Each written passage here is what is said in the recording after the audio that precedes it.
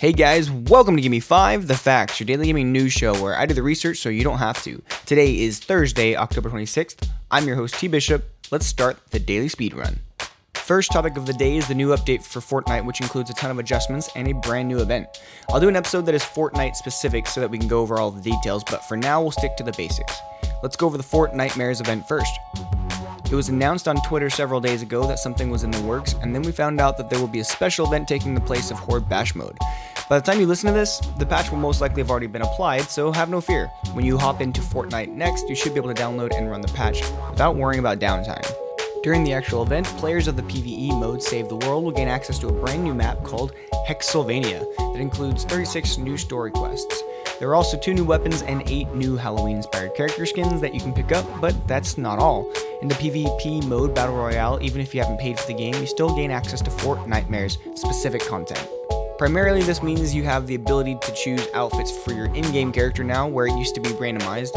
You do have to buy these, however, using V-Bucks, which you normally only get for completing quests in the PvE mode, which, as a reminder, you have to spend actual money on in order to play.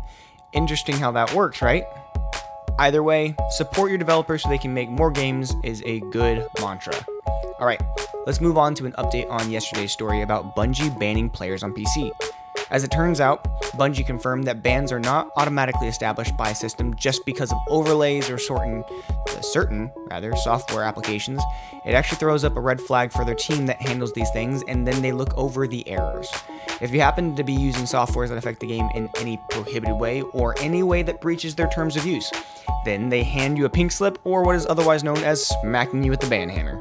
They stated in a post on their site that they had banned around 400 players, and it turned out that they were not 100% accurate in their bans, so they lifted 4. Yep, you heard me. 4 of the 400 players or so that were banned are now able to continue playing on those accounts. Bungie did, however, go into excruciating detail about how they get to that point and what things are allowed in regards to screen recording and such, so check out their website if you're concerned. Now for our usual rapid fire, and starting us off is the Xbox One backward compatibility list. So, last time we checked in, there were a group of original Xbox games that have finally been released to the Xbox compatibility list, but now we gain access to 5 new arcade games from the previous console. Zero Day Attack on Earth, Deadfall Adventures, Girl Fight, Mutant Storm Reloaded, and Yasmin Live. Remember, if you have any of these games already, load them in with your disc or re-download them from the store, and Major Nelson tweeted around 9 a.m. This morning that you can play them at some point today. And of course, I love my free games, so here's what's available on the Games with Gold list for November.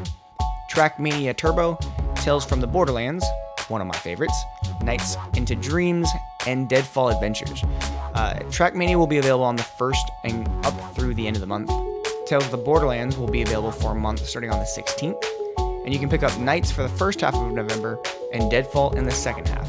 You can also play XCOM 2 this weekend for free if you're interested, and if you're an Xbox Live Gold member, of course.